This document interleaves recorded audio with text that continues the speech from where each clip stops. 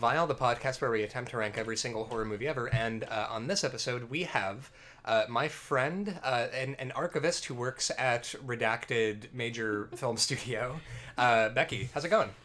Hey, Ryan. How you doing? I am doing okay. How's your week going? Pretty good, except for I didn't tell you when we were talking before, but I went to buy comics today. Uh-huh. And sorry, I have a small voice. Oh, you're good.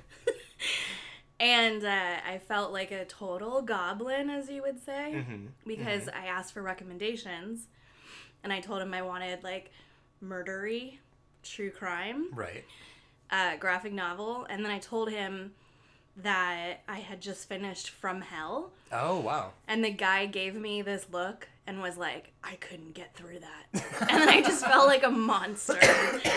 So I'm feeling like in the mood for this podcast today. Holy shit. Which, I mean, like, From Hell, I tried reading it and tapped out. Like, I couldn't... I loved it. Yeah, I think it's also... the problem is that I had seen the movie with Johnny Depp first, and that's what I was expecting. Yeah. It was not that. No, there was no, like, trippy time warp. Did No. you get to that part? Oh, yeah. Spoiler alert. Yeah, right. That's... Oh, it's been out for years. Yeah, that's fair. It'll be fine. So, what have you been reading? Well, actually, before all that, where the fuck are my manners? The question we like to ask people when they're on the show for the first time is, what is your background with horror? Like, how did you get into horror? How did you, like, what was your bedrock for that? Okay, so I didn't get into horror until probably my 20s. I'm now 35. And that was because I was scared shitless of everything. Right.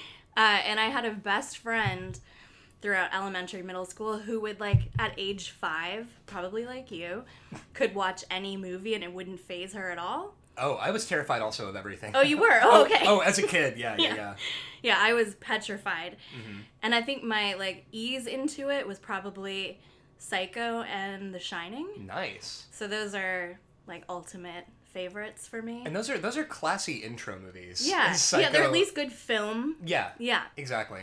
Which, Yeah. Psycho, like, so, at my job where I work, I found, for some reason, for an entire week, we've been making constant references to Dragula by Rob Zombie because we saw, the trailer for the Vince Vaughn Psycho, yeah, right? And it starts out with, like, what's inside the mind of Norman Bates?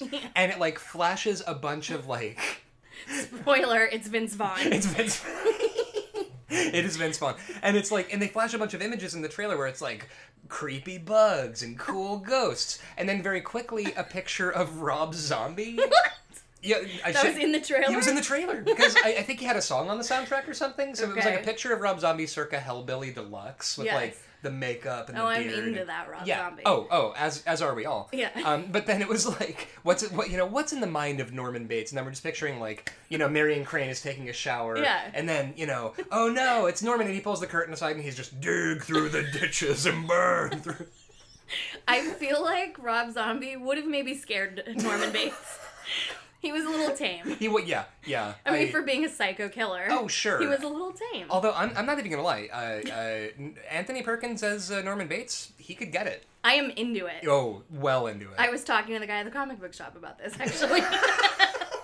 It was just you going, Anthony Perkins is kind of a snack. I don't know, man. Totally into it. Like, even the one at Universal, Uh-huh. when he steps out of the house and, like, traces the tram and is like, wielding his knife. Right. I'm just blowing kisses. Yeah. Yeah. You've got like a Tiger Beat style poster of Norman Bates up in your locker. Yeah. Where it's just like, it's such a dream. And dude, even post reveal, when he gives that camera those creepy bedroom eyes, and it's like, yeah, in the worst ending of all time. Oh yeah. Yes. Where it's let me explain the plot of the movie Psycho for 5 minutes. I've heard that the studio wanted Alfred Hitchcock to put that in because they didn't think that, I don't know if you talked about this before, they didn't think that the audience would understand. Right. And Hitchcock did not want this. Right. So that makes me still love him. It does, yeah. Because it's a horrible ending. Oh, it's a terrible ending, but also, like, I had fallen down an IMDb trivia hole after we'd done Psycho for the podcast. Yes. And yeah, like, that makes so much sense that it was, like, but what if we think moviegoers are real dumb and we need a guy to literally just stand around describing the plot of Psycho? Yeah, we don't. It's a pretty straightforward plot. I don't think we need it. It's pretty plug and play. I think anybody who's even halfway familiar with Freud can go, oh, yeah, he wants to fuck his mom. Like, it's, everybody knows. But no, yeah, so, I watched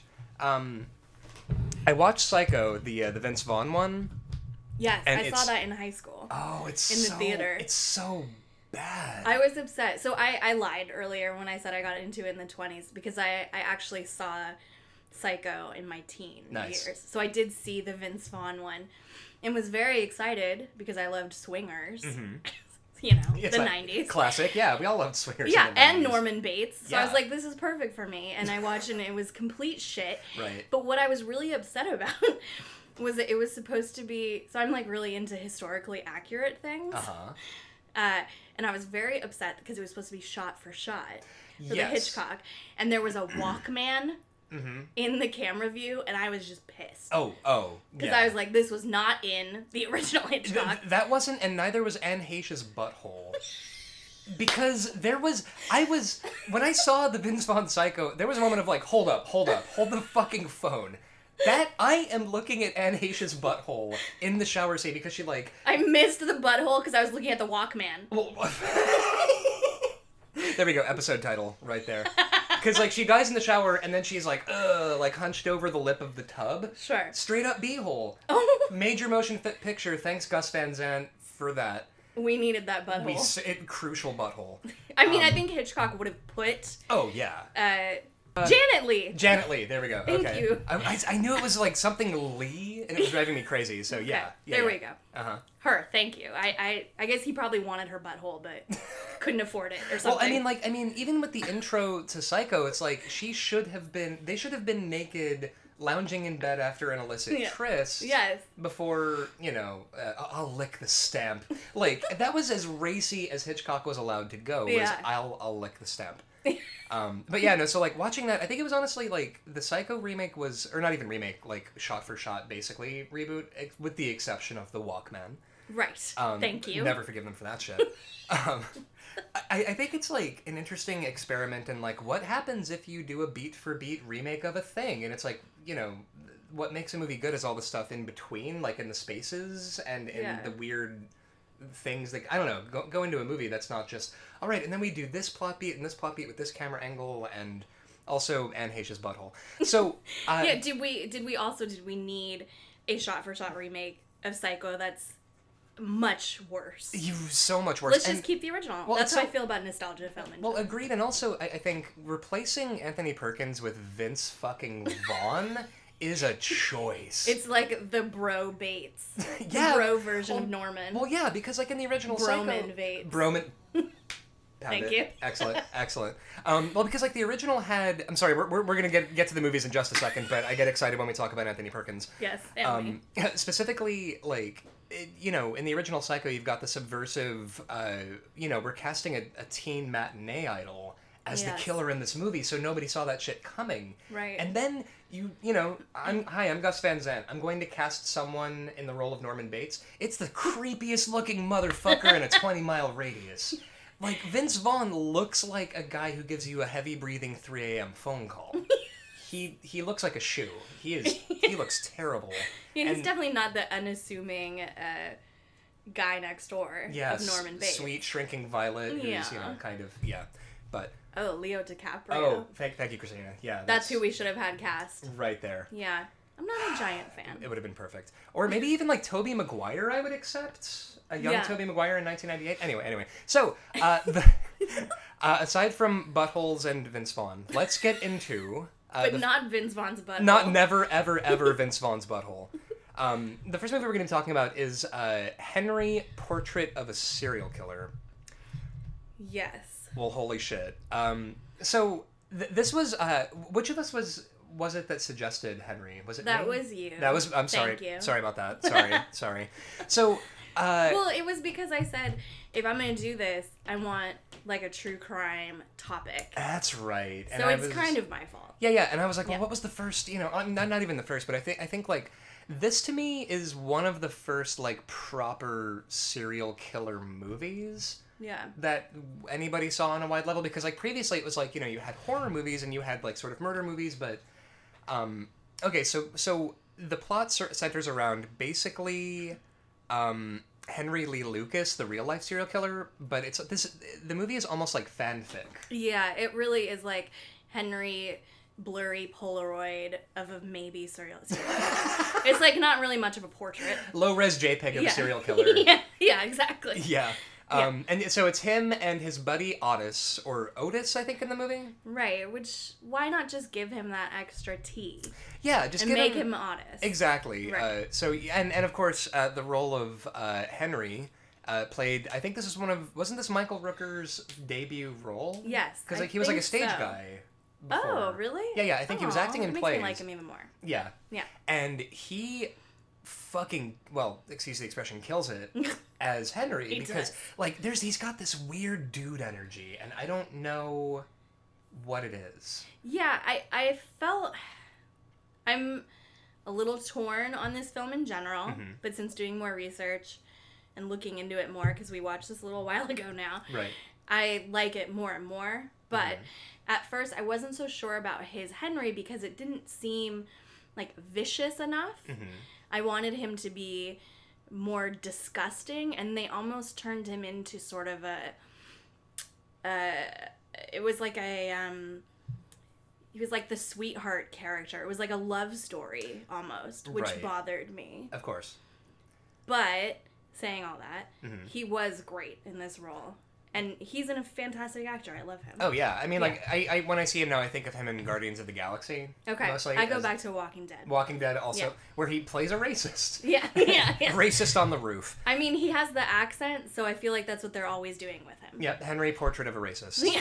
I will stop doing that gag. I promise I will.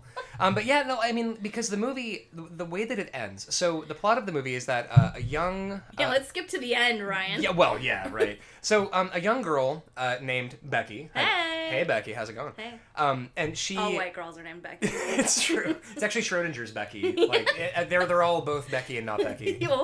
And so a young girl goes to visit her brother, Otis, who is living with Henry. And Henry and Otis are both down to murder. Right. Well, not Otis to begin with. Right. Though. Otis grows into it, and I think it's that, like, so Henry has a secret hobby of doing some murder. Yes. And Otis kind of gets into it, and Henry's like, well, fuck yeah, finally... Finally, we can share an interest. Because otherwise it's us watching the Home Shopping Network and going to bed early and not talking. So at least now we can murder people together. Yeah, you were just this, like, vaguely goofy, possibly gay guy that I live with, and now we can rape and murder prostitutes. This is great. What a day. Wow. And so they go to this, honestly, there's a scene in here where it's Otis and Henry, and they go to this, like, skeevy TV and electronics dealer guy who works out of what looks like a U-Haul storage unit. Which is easily the best scene in the whole movie. I was gonna say, what a barn burner of a scene that is. Yes. It's delightful. And great music throughout that scene. Oh yeah. I was cheering. I popped for it. It was great. And then of course they shove the TV down onto the guy's head, and it's, you know, but it's then everything you wanted from a TV murder. It's everything you want from a TV murder, and then we get to, you know, these, honestly, this movie, proto mumblegore. Yeah. I think it's a lot of people talking in little rooms. Like, it's not the wild bloodbath you would think it was, because it's mostly people talking in little rooms, and you kind of get a feel for Henry, the fact that he's a compulsive liar. Yes. And just these weird, subtle little things where somebody holds up, like, Becky's wearing a shirt, and she's like, do you like my shirt? And it says a thing on it, and Henry's like, what's it say? Yeah, and it's like, I heart Chicago or something. I heart Chicago, and he says, what's it say? It's like, he can't read. Yeah, that was a little hard. I had a little, like, soft spot in me for that part of him. Yeah, but then, but then we get to the worst part of the movie, and by worst I mean most brutal and hard to watch. Extremely hard to watch. And now here's the thing. This is, we've done over 50 episodes of this podcast alone, hundreds of horror movies. Yeah. I've seen so much disgusting, brutal shit that scene made me want to turn the TV off and go do something else. Yeah, we were like laughing and making jokes throughout. Yeah, and that scene, it just kind of, we all got quiet and I felt very dirty. Yeah. After that. And I'm glad that I felt dirty. Oh, same. I was disgusted. Like, Yeah. I just wanted to be somewhere else, not watching this. Right, yeah. I haven't completely lost my moral compass. Yeah. Watching that, I realized, like, oh, this is fucking terrible. And this is what... That's one thing about this movie, is it is as bleak and as, like, in your face as maybe a serial killer film should be. Well, yeah. But we never see it like that. No, we don't. And honestly, I think the most an example of like a modern day attempt at that kind of thing would for me be like The Devil's Rejects, where it's trying to give you that same experience of these are bad people doing murders, but you've also got fucking, you know, Bill Moseley cracking wise, Right. and Sid Haig being a crusty clown guy. And it's still, I mean, it's like, it's brutal and disgusting, but it's also entertaining because it's Rob Zombie and he's a Spencer's t-shirt with a pulse. And I love Rob Zombie, but everything has to be showy and fun, and he has to be doing jazz hands at you all the time. Right. And Henry, the way that it's, oh my god, the way that they film it, you don't see it in, alright, so Henry and Otis rape and murder a family of people, and the way, they don't show it happening in real time, they're showing, like, home, like, camcorder footage that they took of themselves doing this, and you see it on a TV, and it goes on for a while. Too long. And it's Even supposed to. Henry, I feel like, was like, All dude, right. turn this off. I don't need to watch this anymore. I see it. We're good. But yeah, I think it's supposed to go on for too long because, you know, you don't get to go, that's disgusting. It's just like, that's disgusting. Minutes pass. Oh my god, this is disgusting. Can we please stop? And if I'm thinking about it later, there was no score to that part as well, right? So it made it even more, like, real, and like visceral. This is what murder is. Yes. Like, this is... and the camera pans from the TV over to Otis and Henry sitting on the couch watching it with glazed, passive, dead eyes. Yes. It's just so fucking hard to watch. And then...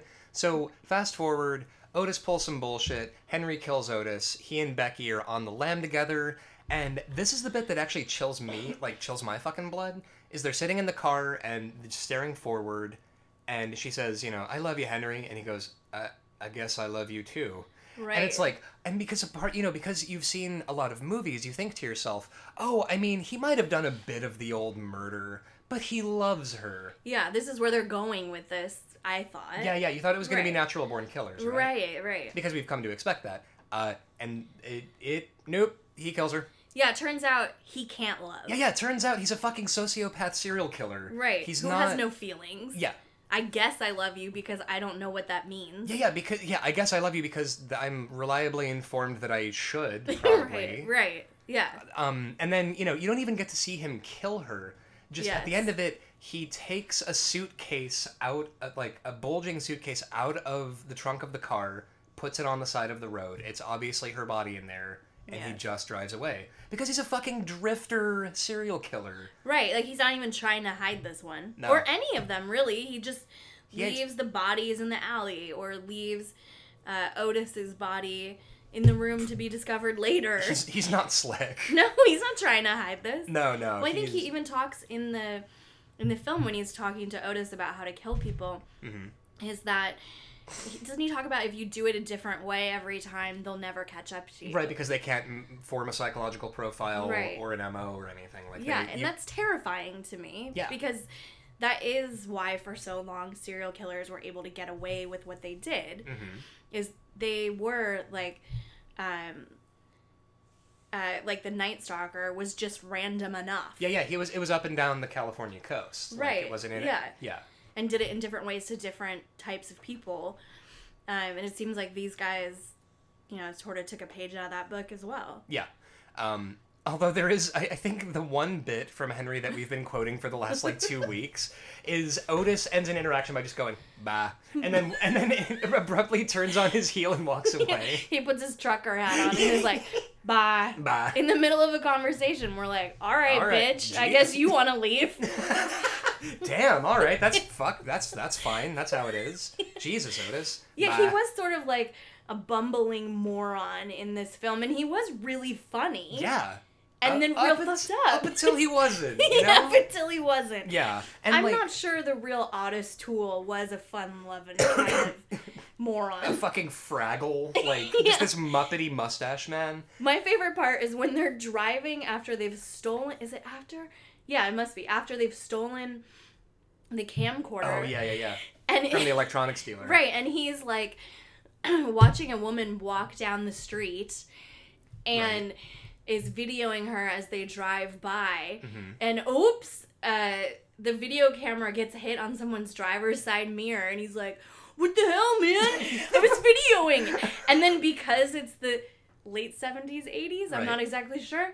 The vaguely 70s to 80s, yeah. Yes, the bleakness of the vague 70s to 80s. He then throws the fucking camera out of the window because there's no such thing as littering Right. in this time period. No. Everybody's just like putting out their cigarettes in toxic waste. Yeah. They surf smog to work in the morning. Like it was a lot happening. Yeah. In the 70s and 80s. But yeah, like that bit where they're bickering in the car, like, well, damn it, we could have fixed that. And it was, it was like, well, it's broken, so we can't now. Yeah. Oh my god. And let's be honest, like, maybe don't hang your movie camera out the side of the window. While catcalling women. Right, which, let's be honest, Otis. Jesus. You're not looking at ladies. No. You're not fooling anyone. And so, yeah, all right. So if you're sitting at home wondering, like, should I watch Henry, Portrait of a Serial Killer? I would say yes, but not with other people. Because it's... Only if you're a ghoul. Yeah, only if you're on some real ghoul shit and Yeah. you're fine with that. Because it was like a fun party atmosphere for like the three of us sitting around watching it Yes. up until that fucking scene. And then there was two of us watching it in silence. Yeah, just dreadful silence. I will say, like, because I fell down an IMDb hole about Henry after we watched it, because like I was like, I feel some kind of way about this movie that I don't know how I feel about it. And the more I read, like like Christina found that bit where it was like a critic was talking about, like, if you look at the Rotten Tomatoes page for it, this one critic was like, after a slew of Friday the 13th movies that hack up teenagers with, like, complete sociopath glee that's like, it's whatever, it's fine, life has no meaning. This kind of movie was so necessary because human life means something, and watching somebody die is not fun. And now I say this as somebody who watches a lot of horror movies for fun. Yeah. Listen, it's the Alfred Hitchcock thing of like, I think we all enjoy a good murder provided it isn't our own. Yeah. But Henry, I think it's trying to do a very specific thing that I think it totally fucking succeeds at. Yeah, I mean, I was not... After we finished it, I thought about it for a while, and I was like, why is everybody so into this movie? Mm-hmm. Why is it such a big deal? Mm-hmm. I don't understand. It had no point. There was no plot. Right. It's not even historically accurate, which, because the Walkman, I'm not so happy about. I need accuracy. Uh-huh. But then I sort of threw all that away and realized, like, hey, man, this is a movie about murder. Right. And maybe it shouldn't feature, like, in Friday the 13th, like, a kid in a wheelchair going down the stairs. Right. It's not supposed to make me laugh. Yeah, nobody's supposed to get, like, even the guy getting the TV smashed on his head, it didn't do the fun, like, oh no! Yeah. Like, yeah. That was my own moment of, like, thinking that was hilarious. I think we cheered. Yeah, of course. Yeah. Of course, because we're on some ghoul shit. Yeah. But I also wonder if that TV kill was almost to, like, lull us into a false sense of confidence. Yeah. That, like, yeah, man, it's 1985, you're watching a movie called Henry, Portrait of a Serial Killer. Oh no, whoa, death by stereo. Right. And you're like, haha, that's the kind of movie this is. And then the movie goes, except that it's not. And then horrible, brutal, extended murder scene. And maybe we need to talk a little bit, because we both love IMDb trivia, about how they got the funding I'm so glad for you're this here, movie. by the way. Like, this is... Every time... watching movies with my buddy Josh, like, who's been on the podcast a bunch, like, he... I think actually wants to murder me. That, like, because we'll be watching a movie and I'll be looking up the IMDb trivia on my phone, and he's just like, God damn it, would you just watch the movie? Yes, my poor husband who has to sit and watch movies with me, and I try to hide that I'm looking at IMDb trivia because it's gotten to that point where I'll like put Yeah. it under my shirt and look because I can't stop. I need to know everything. Right, you gotta bleed it dry. So I'm really glad that we got to watch together and both Me do too. that. Yeah. So Yes. is this an archivist tendency for you that like you need to? Maybe I need to know all of the knowledge. Right. You've got to Yes. contextualize everything. You've got to know. Yeah, or because I do photo archives, I look at a face and I'm like, who is this face? I need to know who this person is because that is part of my job. And now I just can't stop. Right. So you can never turn it off. No. But wait, I'm so sorry I interrupted you about. Oh IMDb yeah. Trivia. So how the movie was financed? Remember we looked into this about? Yeah. It was supposed to be money to make a documentary, if I'm not mistaken, about wrestling. Professional wrestling. Yeah. Professional wrestling. So when I found that, I emailed it to Ryan because I was like, "This is your perfect movie." Right. And I feel like we got a bit of that professional wrestling with the TV on head. Oh. Right? Like Yeah, that was the one time the producer that gave the money for professional wrestling had his say. Yeah. And they were like, listen, I thought we'd just do a straightforward thing. They slit the guy's throat, bam, bam, boom, everything perfectly fine. And then they were like, no, we need you to either, we've got a list of acceptable deaths for an electronics dealer in a shed, Yes. and one of them is TV on head. So Right. you need to do that. You could hit him with a chair before, but we just need that TV on that head. Yeah, we just give us that, and you can do your gritty examination of violence and sociopathy. Just give us the TV. Yes. Now, so if we're looking at where we would be putting this on the list. Okay. Now, if I'm starting with, this is a tough one. I like that the list is also titled The List. You can't. Yeah. Like our listeners at home can't see it, but we've got a Google Doc. Yeah, ominously titled The List. Now, all right. Let's start. Let's start with if we're going with gritty violence. Let's start with Green Room as a floor. Have you seen Green Room? I haven't because if I'm not mistaken, it's body horror. No. Oh, it's not. Maybe I need to see it because I can't do body horror. Oh no. Yeah, it's not body horror, but it is grisly as shit. Okay. Like it's there like horrible things happen to bodies, but it's not body horror. You know what I mean? Like, okay. Nobody's bodies are doing weird shit. They're just getting hacked up. So that's fine. All right. Let's go with. Well, you tell me, and then maybe we can talk it through. Okay. Have you seen Audition? No. Okay. Have you seen? This is gonna be the problem with this. No, it's good. It's good. Have you seen Phantasm? No. Have you seen Children of the Corn? No. Have you seen Saw? Have I seen anything on this list? Yeah. Here, Yeah. actually, let's. Okay. Scan this list and see if there's. Is there something you've seen on this list? Is there something you've seen on this list? I have seen Rocky Horror Picture Show. There we go. All right. Very different tone. No, it's great. They're both examinations of And I've masculine. seen Black Christmas. There we go. Okay. Wait. The 1974 or the. Yes. Oh, excellent. Because Okay. we also did the remake that I hate. Yeah. All right. You know what? Rocky Horror and Henry are both examinations of masculinity, Sure. interpersonal Yes. relationships. Oh, I like how you're connecting this. Pageantry. You know, that's presentation, the way things. Pageantry is really our second film. Let's talk about that. Yeah. Oh my God, I'm so excited to talk about the second one. So I think Rocky Horror Picture Show Yes.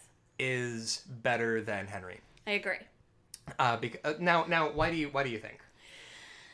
I want to watch Rocky Horror Picture Show again.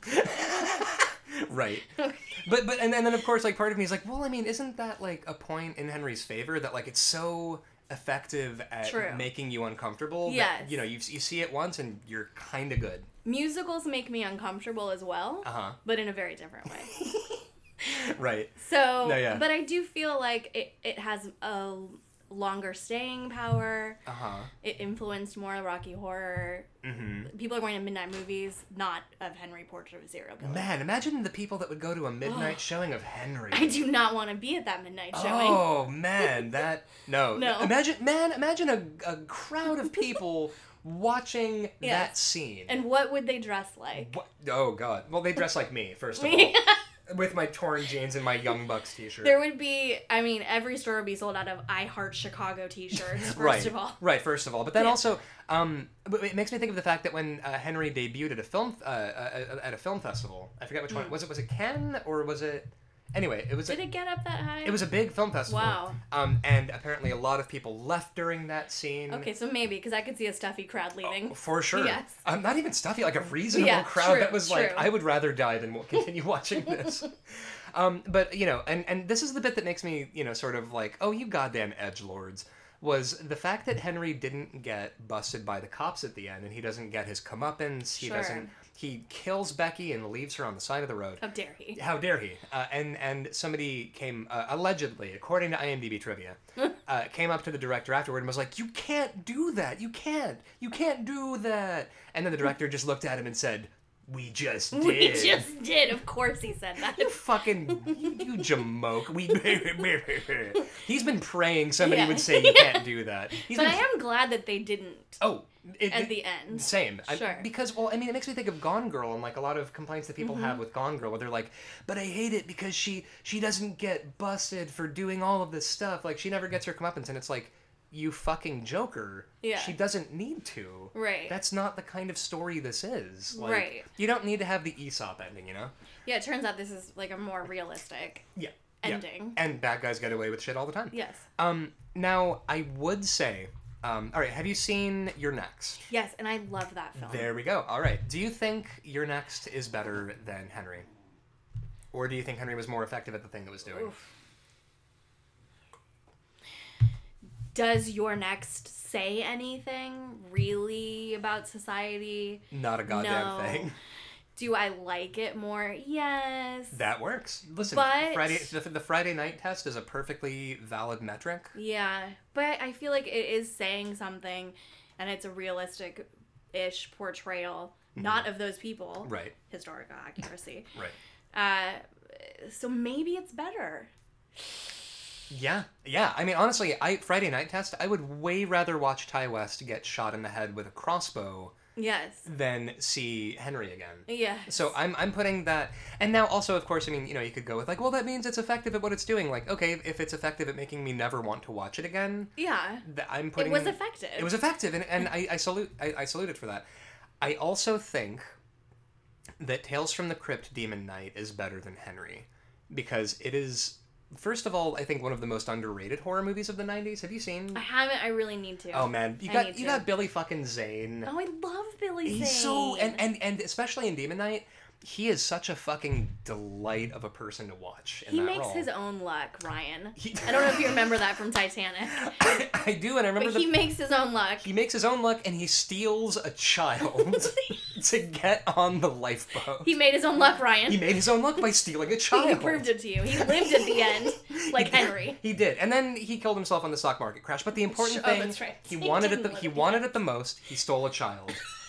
That's just what it takes sometimes, Ryan. I support that. Now, all right, here's where I draw the line, however. The Mutilator, I do think it's a little bit better than The Mutilator, and I love The Mutilator, but I think Henry Portrait of a Serial Killer, like, it's also kind of the first of its kind. Yes. As far as, you know, like, this is the groundwork for stuff like, you know, stuff that David Fincher would do later on, is this kind of, not quite nihilistic, because I don't think Henry Portrait of a Serial Killer is nihilistic, but the kind of... Henry may have been. Oh, Henry was certainly nihilistic, and especially in the way that he describes his worldview, that, you know, but I think it's a little bit better than The Mutilator, not as good as Billy Zane as a hammy demon. Yeah, I'm comfortable with that. I haven't seen The Mutilator, but I'm looking at the list, and it is then 3, I guess, above Black Christmas, and I'm okay with that. Excellent. All right, which is good. Which, by the way, you got to see The Mutilator. It's really. It sounds like a movie I'm not gonna like, Ryan. Oh, it's so much fun because I mean it's called The Mutilator, but here's the thing. They made an intro for this movie when it was still called Spring Break. That's a very different movie. Very different movie. They changed the title later on, but they've got this like Spring Break, like this like I love delightful poppy girl rock song Yes. opening up the movie, and it's great. And it's so okay, so maybe I will like yeah, that. Yeah, that makes sense. So coming in at our new number 64 is Henry, Portrait of a Serial Killer. Also, please direct any death threats or hate for this ranking to Rank and Vilecast on Twitter. I know at least 2 people that will be very upset that I ranked this movie at number 64. But here's the thing. I had to watch that scene in a room full of people, and it made me want to die, so I bear it ill will. So the next movie, oh my god. We needed a palate cleanser, Ryan. Oh yeah. Oh yeah. So, oh my god. The next movie, I am so goddamn excited.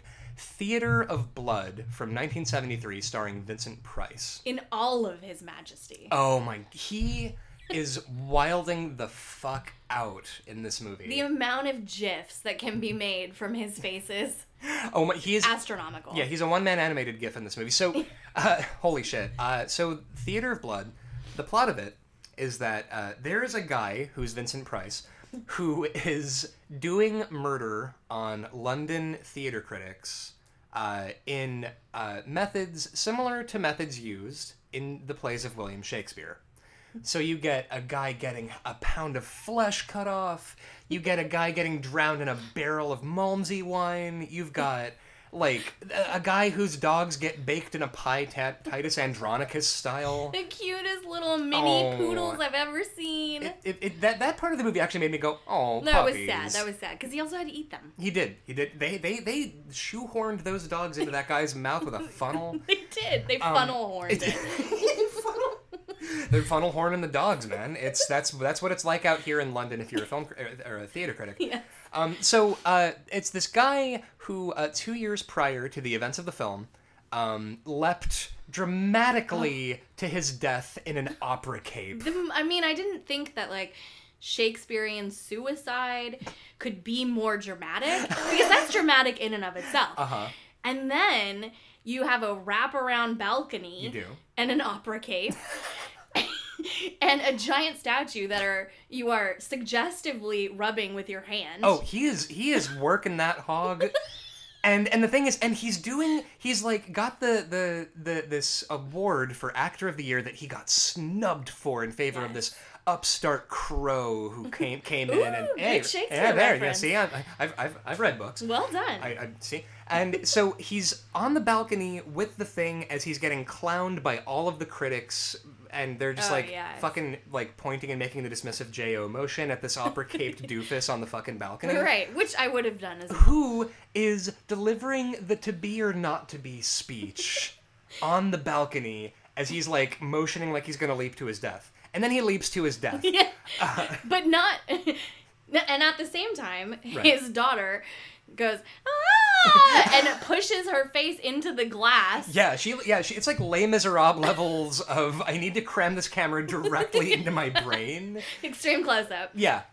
And so, of course, all the film, I keep saying film critics.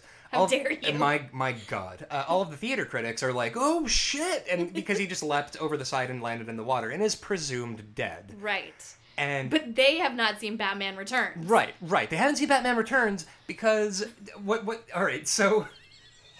No, that was your call, so I'm gonna let you take that. Oh, no. Okay, so okay. We realized while watching Theater of Blood that, so when Lionheart, which...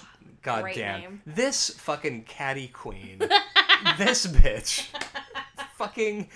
First, he washes up, presumably on the banks of the Thames. Yes. And is discovered by a roving pack of, like, feral people? Yeah, they're like street urchins from Dickens. Right. Yeah, they're magpies wandering the banks of the Thames.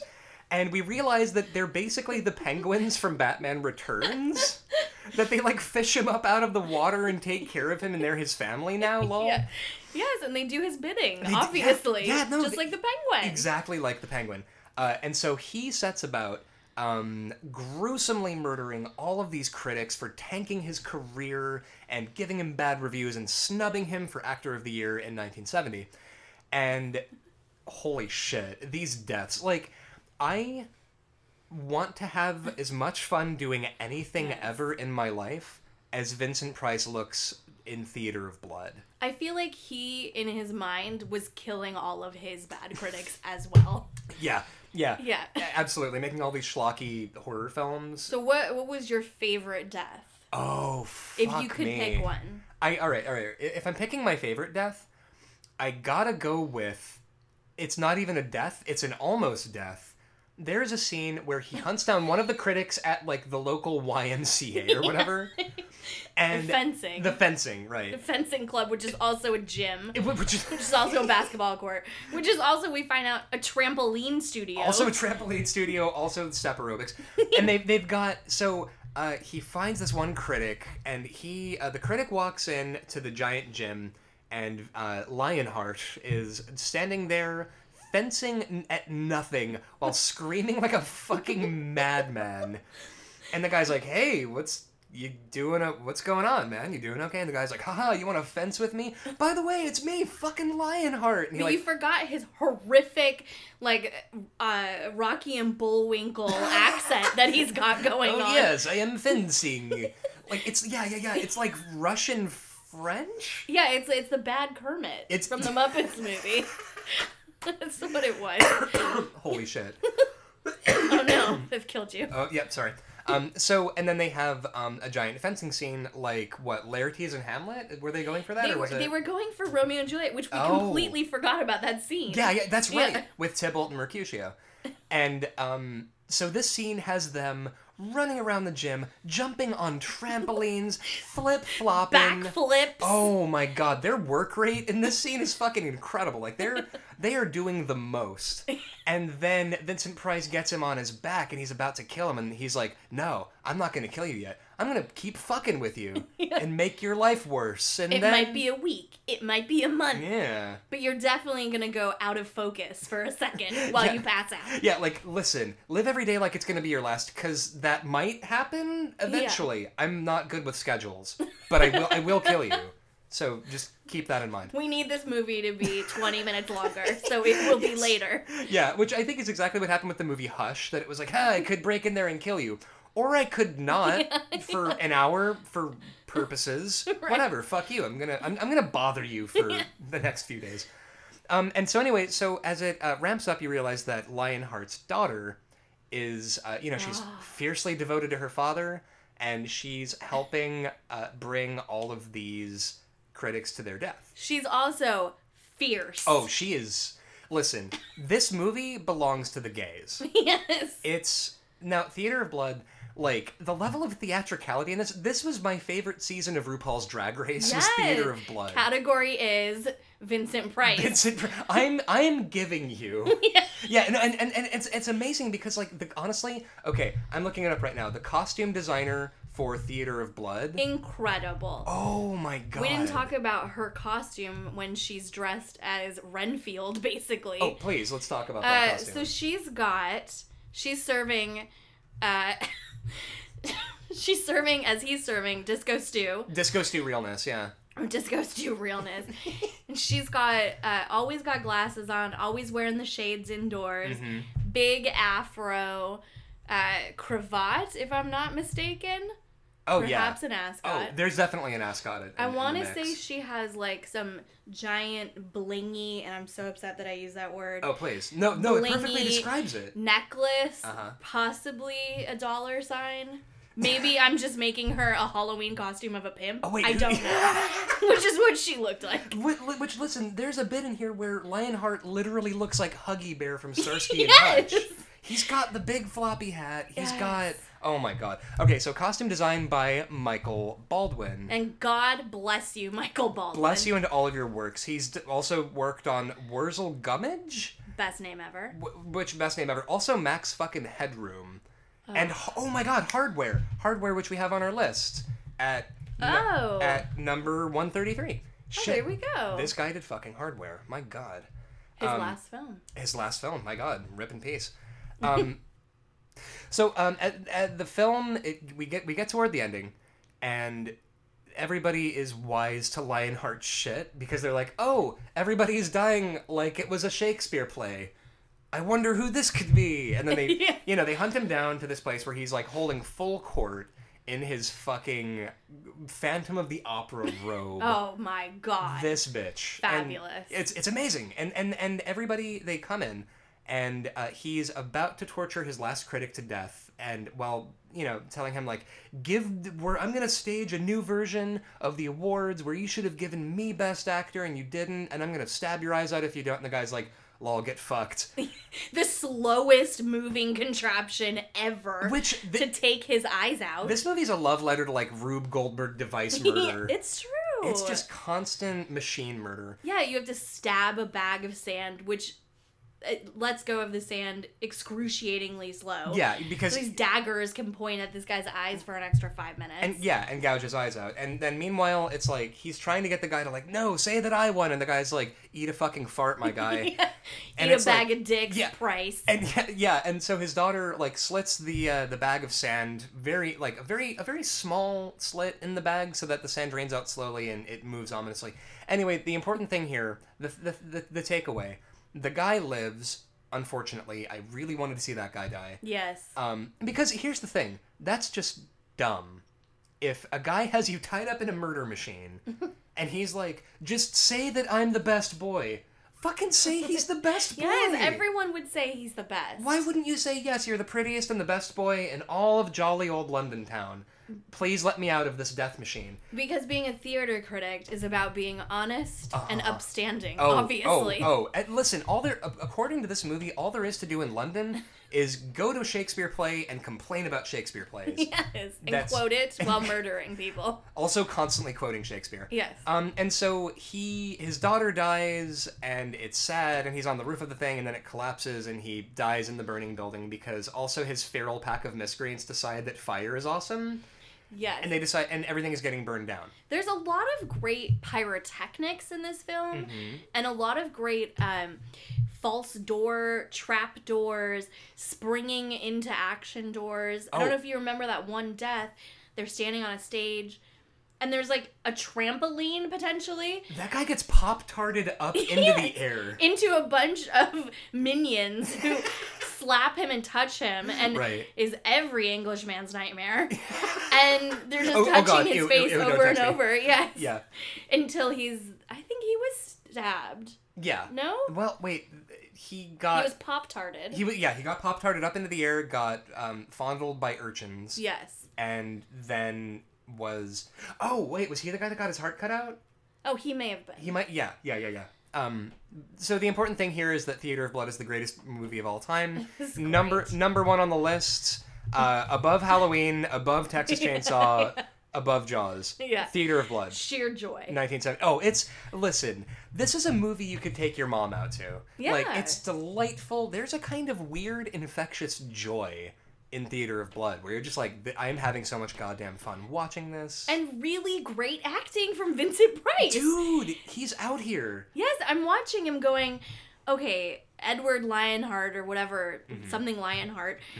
Why were these critics so rough on him? He's giving the fucking performance of his life. Right. And that's the thing at the end when he's like, listen, you're going to give me that award. You fucking know why? I mind-tricked a guy into killing his wife today. For some bullshit Critics' Choice Award. Come on. Because I got snubbed for a Critics' Choice Award, a thing that is paid attention to by exactly me. Yeah. I killed a guy. I did a performance of Titus Andronicus where I baked a dude's dogs and made him eat it. the cutest dogs. And because of that was the greatest performance ever of Shakespeare, and you're gonna give me the goddamn award. And the guy's like, lol, no. Yeah, I would have stood out from my dagger chair and gave him a fucking round of applause. Yes, he wanted it the most, and he's Vincent Price. And the acting on Vincent Price's part, oh my god. It's like watching a dolphin jump in the ocean. You know, like it's like watching a dog running and their face flapping in the breeze is watching Vincent Price in this movie. Like this is goddamn acting. This is so much fun. And he's having the greatest time of his life. Yeah. And then also apparently now what's weird to me, apparently this movie used like 6 gallons of fake blood. I don't know where that went. No, it's not a very bloody film. No. Like, you would think that a movie called Theater of Blood with Vincent Price is like, all right, well, let's fucking... The theater is made of fucking blood. Yeah, Grand Guignol, like, let's fucking go for it. And it's like, well, I mean, it's gimmick death, and there's a little bit of blood, but it's not that bloody. No, he trails a man's nipple a few times, and blood is drawn from a sword. Yeah, A couple times. some light knife play, you know, Yes. like it's nothing weird. No. There's a guy that gets dragged behind his body gets dragged behind a horse. That may be all the That- gallons of blood. that- That was a pretty bloody death. They filled that guy's coat with 3 milk gallons of blood and just let and just let it drip out of his body on the For way. the cobblestone. Yes. He showed up a man's funeral. Man, all right, that's fucked up though. Is they're already having the funeral for the last guy who died. And then another guy pulls up to the funeral, getting dragged behind horses. Clydesdale horses run by this funeral. It's like, way to upstage me even in death, Yeah. you fucking monster. Oh my god. And then also it's great because like the London critics are this effete coven of fucking decadent ghouls who are all just like, all they do is live to do like sick bon mots on people and swill their brandy glasses and sneer. Well, let's be honest, this is the life we all want. Oh, 100. What, being in a coterie of assholes? Yes.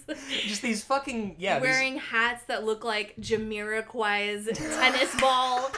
I want this. Oh my god, that one, like, that lady's hat. Yes. By the way. And that man's strawberry shortcake tux. Yes. Oh my god. Give me all of this. It's honestly, if for no other reason, even, alright, listen, if you're listening to this episode, if we've just described Theater of Blood to you, that ain't the half of it, I promise you. Yeah, no. Getting pop-tarted up into the air, dog pies, fucking bizarre outfits. It's so much better than we're making it out right The now. amount of cravats. Oh my you god. just have to show up for this. Christopher Lee in The Wicker Man wishes he had this level of cravat in his life. Yeah. And so, honestly, like, I think my main beef with The Thing is that I didn't totally buy the emotional beat at the end between Lionheart and his daughter. Because, I mean, this movie was slapstick goofery from top to bottom, total insanity. And then, of course, there's that moment of, like, you know, so you know that thing with, like, a lot of comedies where it's funny until there has to be a moment in the thing where it is serious. Right. And nobody's laughing, and it has to have some kind of solid foundation of, like, things matter in this world. And for a thing to be funny, not everything can be funny. There have to be some things that matter. And I feel like the ending of the movie, where it's him holding his daughter, and they're quoting Shakespeare at each other as she's dying. And I feel like that was supposed to have gravity, and it kind of wasn't there for me. I almost cried a little, but I am a crybaby. Me too. I also almost cried. Yeah. But the reason I didn't cry was because I was like, but it's Theater of Blood. Yeah, and then he, like, proceeded to, after this death, King Kong up the side of the building with her thrown over the side. Which is why I didn't cry, because I'm like, Yeah. whoa, what the fuck? Yeah, I was like, if this continues longer, I already cry every time for King Lear. Uh-huh. I'm gonna cry. And then King Kong, and then I didn't cry. Right. Yes. Because he's dragging his dead daughter's body up the side of a building and then going, "Mah!" To and make then, the most dramatic version of his death. because he is the most. Yeah. Like, he is, oh my god. He's Mr. Extra with 3 X's. This mostly just makes me want to see Category Is Vincent Price. Like, I want to Yes. see drag queens, like, doing bits from Vincent Price movies now, because, and of course Vincent Price, who was in real life bisexual, like, I feel like this is a guy who can do a thing like Theater of Blood without needing to maintain his masculinity in the way that I think a lot of other kind of similar dudes to Vincent Price Yeah. might have done during the period. Yeah, he could get away with the level of camp.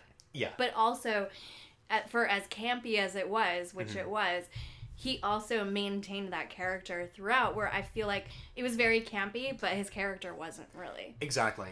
Yeah. Well, I mean, like, this is a character who obviously is a shady bitch who lives for the drama, Yes. but also he takes what he's doing so seriously. Yes. He is willing to commit murder for the theater. God damn it, for the fucking culture. Like, he's... yes. Brava. Like, yeah, he's a ridiculous character, but also he cares the most, and I think Yeah. that's what sells it for me. So, all right. So if we're putting this somewhere on the list, this is going to be a tough one for me. So obviously, I think it goes without saying, this is way better than Henry. I think so. Yeah. I think so too. Because listen, it's 2018. We live in a nightmare dimension. Yeah. I need some goddamn joy in my life. Yes. And maybe I don't want to see Henry because, for God's sake. We live in a bleak enough time. Exactly right. So all right, let's start with the thing. have you seen Army of Darkness? Yes. All right.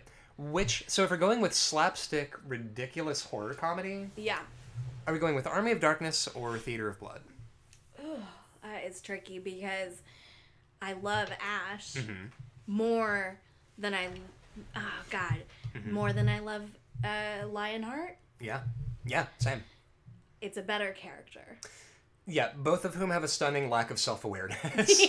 Ash Williams and Lionheart from Right. Theater of Blood. Ugh, tricky. Yeah, that's a tough one. What do you think? Well, now I'm tempted to put Theater of Blood above Army of Darkness because I had more fun watching it. Because here's the thing. Army of Darkness, I feel like there are a lot of moments in the thing where Sam Raimi is very consciously trying to make you go, haha, this movie's awesome. Yeah. And I think Theater of Blood just is that. Right. It's not trying to make you think anything. It's not pandering to anybody. No, that's true. Yeah, I think it's like, listen, we're gonna do prop comedy. Yes. We're gonna have bizarre outfits. Vincent Price losing his fucking mind. And pretty decent gore. Oh, For the great. gore that was. Dude, the lady that gets her head fried. Amazing. Really good fried head makeup. Yeah. So I think I'm purely for like I think this movie is awesome because it doesn't know how not to be. As a movie with Vincent Price about Shakespeare murder, Yeah. naturally that's going to be fucking great. Right. I think it's better than that. I think it's better than. Wait, where was I just looking? Oh yeah, Children of the Corn. I think it's honestly. Okay, have you seen? Whoa, you're going this far up. I'm surprised by you. Yeah, I kind of am. Let's see. Okay, Hellraiser. Do you think it's better or worse than Hellraiser? I cannot watch Hellraiser. Okay. So that's all you. All right. Well, there we go. It's too disgusting. Now here's the thing. I'm not so high on Funny Games from 2007 because I think imagine the scene from Henry Portrait of a Serial Killer with the family being murdered for an entire movie, but also it's boring, but also it's supposed to be boring, but also it's like, haha, we're breaking the fourth wall in a honestly insufferable way. So it's definitely not aptly named. Exactly. No. These games are not, boring, tedious games. However, I don't think it's better than Hellraiser. No, I don't think you can say that. Yeah, especially because if we're going with like British American productions, I think Hellraiser is probably better than Theater of Blood because it's a kind of horror that's meant to actually be scary. And not that a horror movie has to be like super serious, obviously. Right. But I think Theater of Blood is meant to be a delightful little, cheeseburger of a horror movie. Yes. It's fun, it's great, you're out in an hour and 45 minutes. Yes. And I think Hellraiser is, I don't know, I think both in terms of the practical effects, in terms of a lot of the acting, because I think Vincent Price kills it in Theater of Blood, and there aren't any weak performances, but I think it's mostly a Vincent Price vehicle. Yes. Which is fine, because he's Vincent Price. But I think Hellraiser is a lot more ambitious. Yeah. Because it's going for a thing that it knows is not necessarily going to work half the time, but it takes a lot of really scary chances, and I think for that, I gotta put Hellraiser above Theater of Blood. Yeah, and also for legendary status of Hellraiser, and also because my spouse would murder me in my sleep if I put this above Hellraiser. Right. That's right. Which is fair. Yeah. Although I am also putting it above Reanimator and Return of the Living Dead. Oof, So, man, I'm glad you're doing it because Yeah. I do not want this hate mail. Listen, I will be your lightning rod of hate. I will listen. Abuse me on Twitter. It's fine. Every single morning I log on to the Rank and Vile Twitter, just going like, all right, who did I upset? Oh no, really? No, well, I mean, I don't really get Be that. nice to Ryan. Oh no, I don't catch that much hell, but I feel like sometimes I have to get on with the fucking spicy take, and I alienate half of our audience every time. I'm like, man, fuck this one movie, and then it's like, oh no, everybody loves that movie. You're wrong. Coming in at, this is a good showing. Our new number 41 is Theater of Blood from 1973, starring Vincent Price. Yes. Becky, thank you so much for being on the podcast. Thanks, Ryan. It was fun. Holy shit. Is there a place online that you would care for anybody to be able to find you, or is it do not come to my house? Do not come. I am not home. Mm-hmm. I will not answer that door. That's fair. But thank you very much. It's a good policy. I shouldn't. Yeah, I feel like please do not come to my house is just a great thing across the board to have as a policy. Yeah. So Rank and Vile, you can find us online at Twitter at Rank and Vile Cast. and then on Tumblr and Instagram at Just Rank and Vile. I know we didn't get to any listener requests this episode, but we dearly love listener requests and we love doing them. I would say, like, what, half of the top 10 we have right now were because of listener requests? Yeah, it's great. So if you want to send listener requests and there's a movie that you are desperate for us to talk about, you're going to want to send that to rankandvilecast@gmail.com. And then, usually we do that toward the end of the episode, and then we're like, oh no, and we sort of read it out and do that. Now, wait. No, that's it. I think that's it. Have a good week, folks.